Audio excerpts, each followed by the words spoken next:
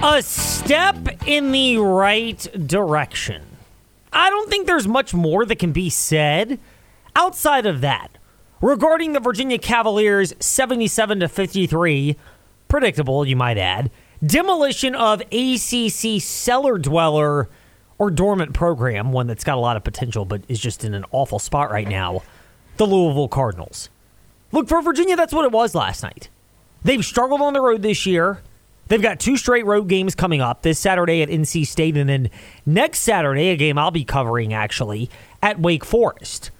And that's going to give you a better idea of this Virginia team than playing a Louisville Cardinals squad that has been taking on water basically seemingly from the moment Kenny Payne took over, and now this year, a 5-8 record and 0-2 in the ACC. The dreaded Tuesday ACC tournament game team that the Louisville Cardinals happen to be. Trey, that's not a compliment, by the way. It isn't? What?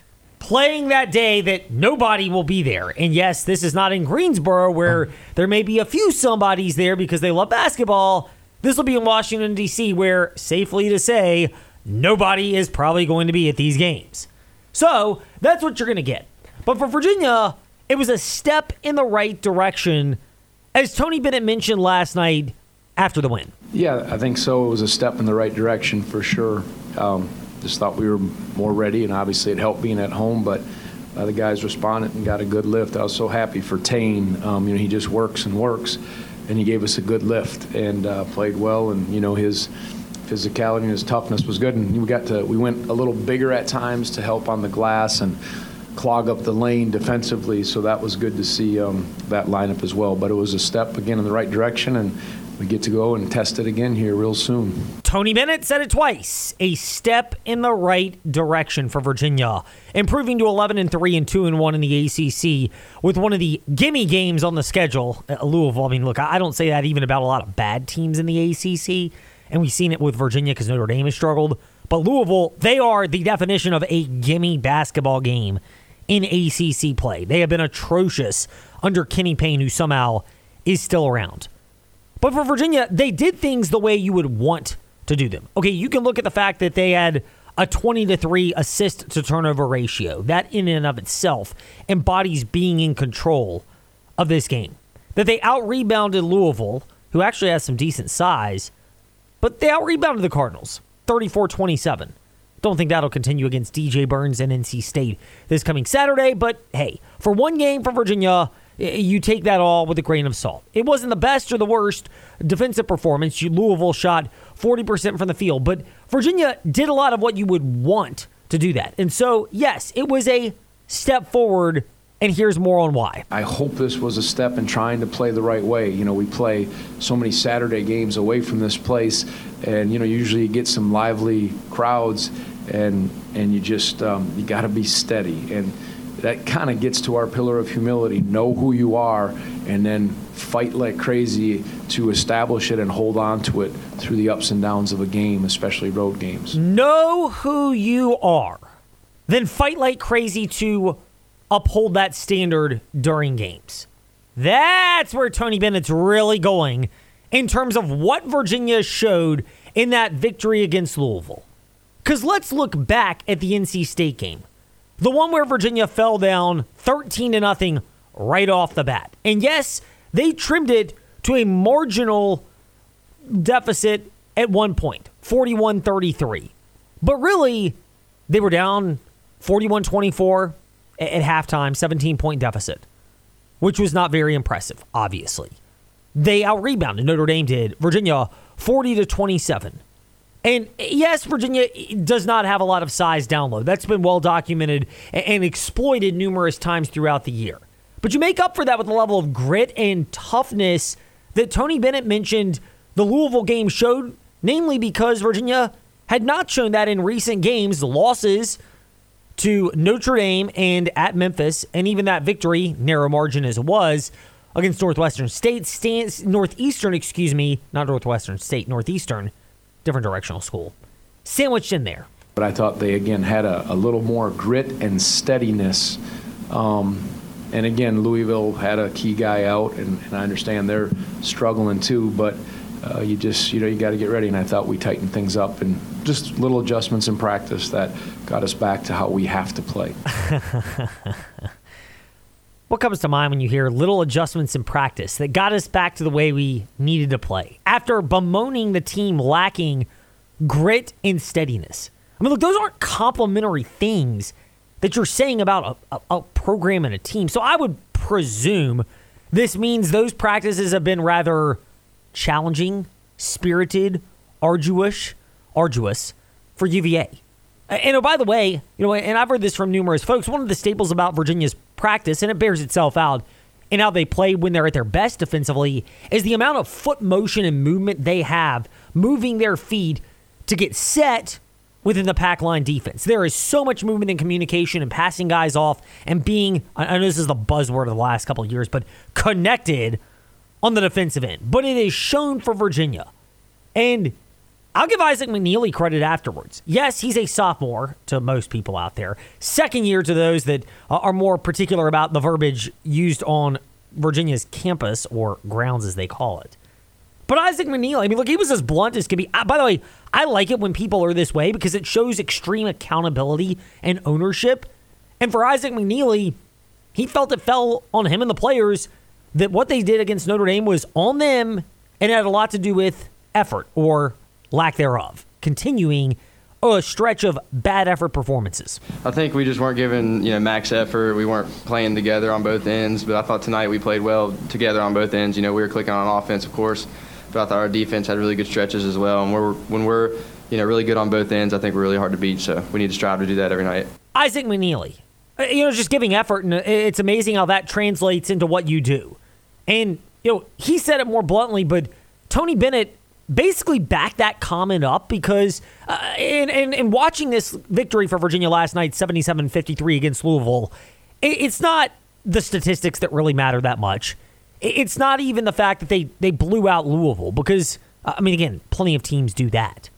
It's more the fact that, and you can tell if you watch the game as a coach, certainly, but even as a fan, it does look like, or did last night, look like Virginia did something that they did not do against Notre Dame, that game that I was watching at the beginning of my flight down to Phoenix for the Fiesta Bowl. More on that in just a couple of moments here in the Fast Lane, as well as John Manson from AseaofRed.com around 5:30, and then some of your feedback around 5:50. But the idea of playing with a purpose. I got some offensive rebounds. I thought Jake did a really nice job on the glass, and we've been struggling with that. But there's just a good mix, and guys handled the ball, and they had purpose, and took what the defense gave us. Sometimes they switched against us, played a little zone, but thought we did a decent job of recognizing, and everybody contributed well. And we left some buckets out there. We'll keep hopefully getting better at our finishing, but I thought we got good looks. Left some buckets out there. If you're Coach Tony Bennett, especially given that you mentioned it, Isaac McNeely uttered it after the game as well. Heck yeah, I'm going to be sitting out there saying that we left buckets out there. Of course, you're going to use the proverbial dangling of the carrot out there of incentives for getting better. What has this Virginia team shown, especially on the road, where they've gotten destroyed at Notre Dame, beaten handily at Memphis, and even the neutral site game down in Florida against Wisconsin? They've been an absolute disaster away from John Paul Jones Arena this year, the Virginia Cavaliers have, for the majority of those games. And I know they won against West Virginia in a neutral site, blah, blah, blah. But this is, as you've heard from West Virginia getting upset by Radford on the VTR and Roanoke app, since we carry all Radford Highlanders games, this is not a great year for West Virginia, given the last-second switch out of Bob Huggins as their head coach. So even that doesn't count for much for Virginia, having had that victory. But you're playing with purpose, you're playing with intensity, you're showing something against Louisville that at least says it's there. And when you add that to what players said for Virginia, particularly Isaac McNeely, noting what he said last night, it means it's reasonable as a fan to at least hold Virginia to that level of expectation.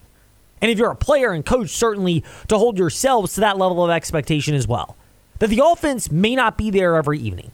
That you are at a size disadvantage. But you can still be aggressive in crashing the boards, controlling the flow of the game, clogging the lanes, which is a staple of that pack line defense that Virginia plays. Being deliberate in passing and looking for the best shot, in part because it fits what your offense does, but in part because, yes, it slows down the game and minimizes possessions. all of which can benefit a team like Virginia. So it's there. Like, that's part of the reason why I think this is different in terms of holding Virginia to a standard versus what they showed the last couple of years. Even 2 years ago, people have compared this to Virginia's team 2 years ago that missed the NCAA tournament. First of all, this team's 10-3. So that's a little bit ridiculous. This Virginia team is more than capable of going, and there are still wins going in the future. While they have bad losses on their schedule, Memphis won. That'll probably age fairly well. As they're a tournament caliber team, so is Wisconsin. The Notre Dame loss does not look good, and it certainly exposed a lot of issues for Virginia, and I think they'll have more losses like this in ACC play. But it's not such a bad team where, I mean, remember, 2 years ago, Virginia lost to Navy, to JMU, not the top 25 JMU Dukes team that is more than worthy of being an NCAA tournament team. This was 2 years ago, so they were not quite on that particular level that Mark Byington has them playing up in Harrisonburg. So that's where the criticism of Virginia needs to be put into perspective for as much as anything else goes. And yes, some of it is what they're doing defensively, some of it's offensively, but when things aren't clicking on the offensive end and the shots aren't going in, you can at least control the effort that you put in on the defensive end. Just like if things aren't clicking the way that you would want, then the easy solution to that is to click on the great deals at InsaneRadioDeals.com. I believe it's now up, by the way. Rivermont Pizza gift certificates at InsaneRadioDeals.com. There may be one or two left, but that's it. Yamada Japanese Barbecue gift cards. Grab it before it's gone. And oh yes, we know about New Year's resolutions, which is why Crosswhite Athletic Club individual, couples, or family 3-month memberships are perfect and on sale still over 50% off at InsaneRadioDeals.com. By the way, Fleet Feet gift cards, Fleet Feet Roanoke, you can actually use those anywhere you want by shopping FleetFeet.com. So grab a gift card or two to make sure you're properly equipped for your New Year's resolutions at Crosswhite Athletic Club, all thanks to InsaneRadioDeals.com. Now, more on the Liberty Flames, because another day goes by and another player enters the transfer portal. Tuesday, it was cornerback Kobe Singleton and quarterback Kaidon Salter. Yesterday, it was defensive tackle Kennedy Charles reaffirming what he had already said, which is his intent is to transfer out of Liberty and find a different home. And then today, one that we thought could come down yesterday, as the deadline was kind of right there, but C.J. Daniels, the wide receiver from Liberty, also entering the transfer portal. None of those shock me in a nutshell, but it is interesting to just go back and look at the Fiesta Bowl comments from guys like Kaidon Salter and Tyron Dupree, and heck, even head coach Jamie Chadwell about the Liberty Flames. And it can provide some context more than anything, which is how we get a chance to, have a little tongue-in-cheek fun at this in what he said and what he meant. Nothing beats an insightful press conference. I think I realized we got a long way to go. We definitely did some good things, and we did some things that we want to take back. We left some yards and some points out there on the field, but for the first time coming out and to get a dub is really a blessing, and we were just happy to have that. That's why you need so-called experts to decipher what's really being said. It's nothing about the past, nothing about the future. Right now we're preparing for Cincinnati. It's time for What He Said and What He Meant. True insight into all the cliches and coach speak. Let's be honest, the cliches and coach speak thing has been a reality in sports for years. And it's called coach speak, but it might as well just be called entertainer speak. Because players are as adapted as anything and have been coached on how to handle situations in the media. Here's the thing. Kaidon Salter leaves the field to a resounding applause after the Flames lost 45-6 to Oregon in the Fiesta Bowl. And at that time, very few folks in the fan community, at least, had an inkling that it might be Kaidon Salter's last game in a Liberty Flames uniform. So he detailed, when I happened to be the one who asked him, about what that applause meant to him. And yes, people have chimed in with their thoughts at Fastlane, Edlane, Facebook, Twitter, Instagram. We'll get to those in a bit. But here's what Kaidon Salter had to say about the support that was shown to him when he left the field. I mean, it just shows how much love that our fans mean to us. And, I mean, they love us win or lose, and that just showed right there. Just walking off the field, hearing my name and all the screams, knowing that we just lost, that brought me more cheer to me. I mean, I never had my head down after the game. I knew that our team did everything we can do to go out there and try to win this game. So I had no reason to walk off the field with my head down. And walking off the field, just hearing the crowd yell my name and give me the cheers and the praise, I mean, that felt amazing. But still, I just wish we could have finished this season better, and that's that. Yes, sir. I don't doubt the genuineness at all of Kaidon Salter. Now, the we part when, let's be honest, Tuesday afternoon, about 24 hours after the Flames have been beat by Oregon in the Fiesta Bowl, Kaidon Salter announced he's entering the transfer portal. Look, I take these decisions of players announcing the transfer portal route similar to the decisions that I take when players quickly declare for the NFL draft, or in basketball's case, the NBA draft, after they have lost their final game of the season, whenever that may end up coming. Or in the bowl game case, maybe you've won the game. But after they played their final game of the season. These decisions, by and large, have been made over a period of time. Heck, the nature of the bowl schedule for football, think of it from Liberty's stance. Literally 1 month. Friday, December 1st, all the way to Monday, January 1st. The Liberty Flames had literally 1 month between their last game of the regular season, or if you want to call it that, the Conference USA Championship game, and the bowl game. Look, that's a lot of time to gather information, to prepare, to read the market. Let's be honest, that's what's going on with players like Kaidon Salter and others who've entered the transfer portal. Because if you look at the positions that have been impacted most by Liberty, let's be honest here. They've been high-demand positions. It's called market economics. That's really what you need to look at and you need to realize. If you're at all concerned about who is leaving Liberty at this juncture, because the market economics show that quarterbacks, pass catchers, people who defend those pass catchers, and the linemen, either the ones who go after the quarterback or the ones who protect the quarterback, they're in the highest demand. It's hard to find accurate quarterbacks that are out there, good, skilled quarterbacks.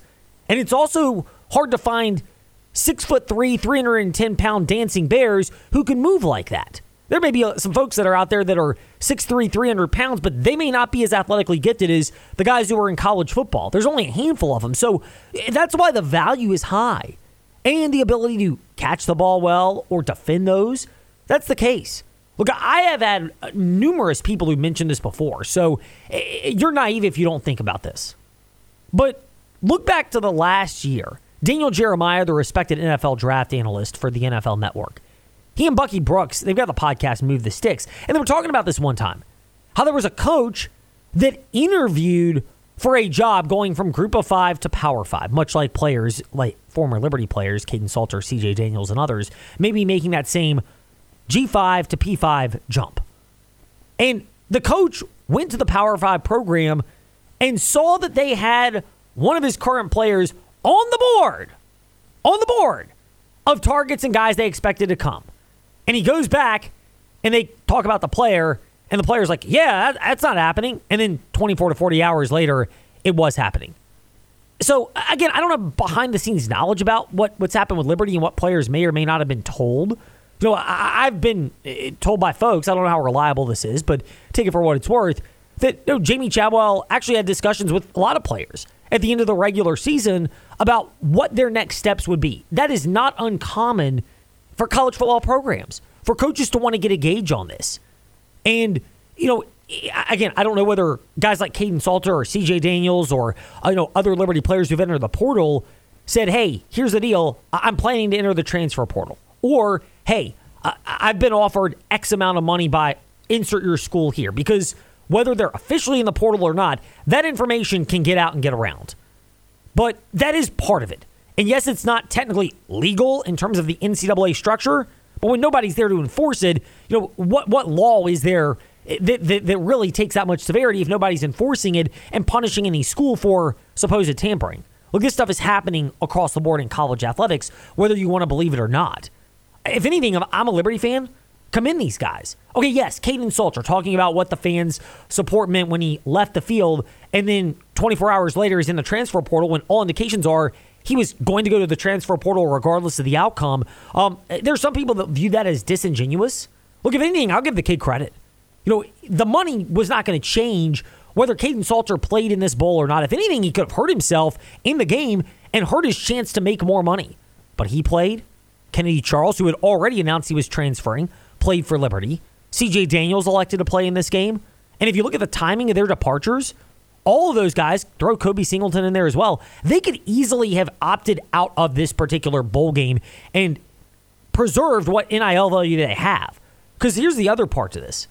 You're getting more money at the college level than you are at the pro level in a lot of cases. For a guy like Kaidon Salter, I mean, look, this is not to disparage what he did for Liberty. He was Conference USA Player of the Year. He was a major reason why Liberty was able to have success in year one of Jamie Chadwell. But, I mean, I've seen him numerous times at games and at press conferences. He's not the most thickly built quarterback that's out there. He's tall, 6'1". He places a beautiful ball, and he's extremely athletic. How's he going to add 20? How's he going to handle adding 20-ish pounds, 25 to 30 pounds to get to the league and be able to hold up? That's a real challenge. Is he even qualified for that? Based on, just finally starting to mature this past year, and let's remember, he was a 4-star player at Tennessee who bounced back by going down to Liberty University for a couple of years to get himself ready to potentially go somewhere else. Look, there were maturity questions that were there, and he did a phenomenal job, Salter did, answering those questions this year. He's absolutely commended for that. But the NFL is going to do their due diligence and digging on that.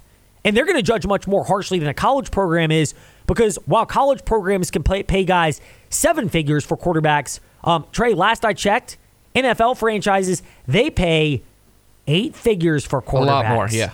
Yes. It is still more lucrative to be a quarterback at the NFL, even a backup in most cases, because outside of rookie first contract backups, experienced veteran backups, you're still getting 10 to 20 million a year. There are no colleges that are offering that out there for players. And a lot of their goal is similarly to get to the NFL so they can get to the second contract wherever it is. Look, I think there's a limited ceiling for Kaidon Salter going to the league, and there's no determination he's even going to make it. So I completely understand it from a business standpoint. It stinks for Liberty, but here's the one point, and again, we can elaborate on this more. But this is why you pay a guy like Jamie Chadwell $4 million per year to be your head coach. You pay him that money, and you compensate his assistants. Because you pay those guys to be able to say, hey, look, we're going to be the best developmental program. We're going to take guys that were not properly developed because they maybe didn't get the attention or they weren't quite ready to contribute or maybe they were even overvalued by a Power 5 program and they're transferring out and want to come down and get better. You're paying your coaching staff to be able to do a good job of that. And Liberty, as much as their NIL can't compete with SEC, Big Ten, Miami Hurricanes, Florida State Seminoles, insert your program that will pay up for NIL, Virginia Tech even. They're doing a great job, relatively speaking, of paying for NIL. Look at who all they retained and brought in this past offseason. While Liberty is not on that level, they're still ahead of a lot of G5 programs and can get a lot of those bounce backs and will still be able to perform. And that's why the most important hires for Liberty have not been players that they've bought through the transfer portal or compensated in some form for NIL. It's there. It's necessary. If you're a Flames fan, you probably should donate to the Flames Rising Collective because having that is a carrot. But the biggest advantage still for a staff like Liberty is having a coaching staff that's on the cutting edge of being able to develop that talent and identify talent and understand ahead of time. Look, if you're Jamie Chadwell, you're doing your job right by asking players and getting the tempo of the room on whether they'll transfer or not so that you can have your backup plans in place. That's where honest communication comes in. It's the behind-the-scenes look. It doesn't have to be that adversarial. I get it if you're a fan. Guys like Salter, CJ Daniels, Kennedy Charles, and others have brought a lot of great memories. They played their hearts out for Liberty. But I don't fault any of them for going and making a smart business decision in an era where everybody is doing that regularly.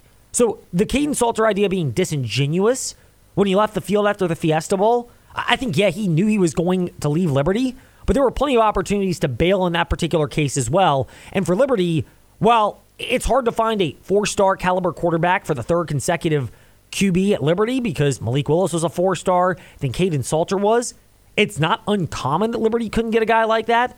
And they're still in a spot to be able to get someone of some level of talent to be able to contribute for Liberty. And oh, by the way, they've got a system in place that can often mitigate that as based on what a quarterback is asked to do. And, I think that's another part to this why Kaidon Salter probably did want to leave, is the chance to show he can do more or do what he's doing against a higher level of competition because of how friendly the Chadwell system is for players and offensive players and quarterbacks and why it was so easy to get a lot of those guys to perform at a high level if they just bought in this year. Well, if anything, that's the one saving grace for Liberty, because that's not going anywhere right now. You've got that with Jamie Chadwell as long as he's here. And you got a chance to upgrade the defense. So there's a lot of reason to be optimistic if you're a Liberty fan. I get the frustration. I get the understanding. But accept that this is the reality of where you are and that you're still uniquely positioned compared to a lot of schools of your caliber to have a chance to make the college football playoff and still be a regular winning team year in and year out. How's that perspective make sense for John Manson of ASeaofRed.com? He will share his thoughts when we return here in the Fast Lane, and we'll get to some of your feedback as well around 5:50 today. All of that's still to come on the CBS Sports Radio Lynchburg app.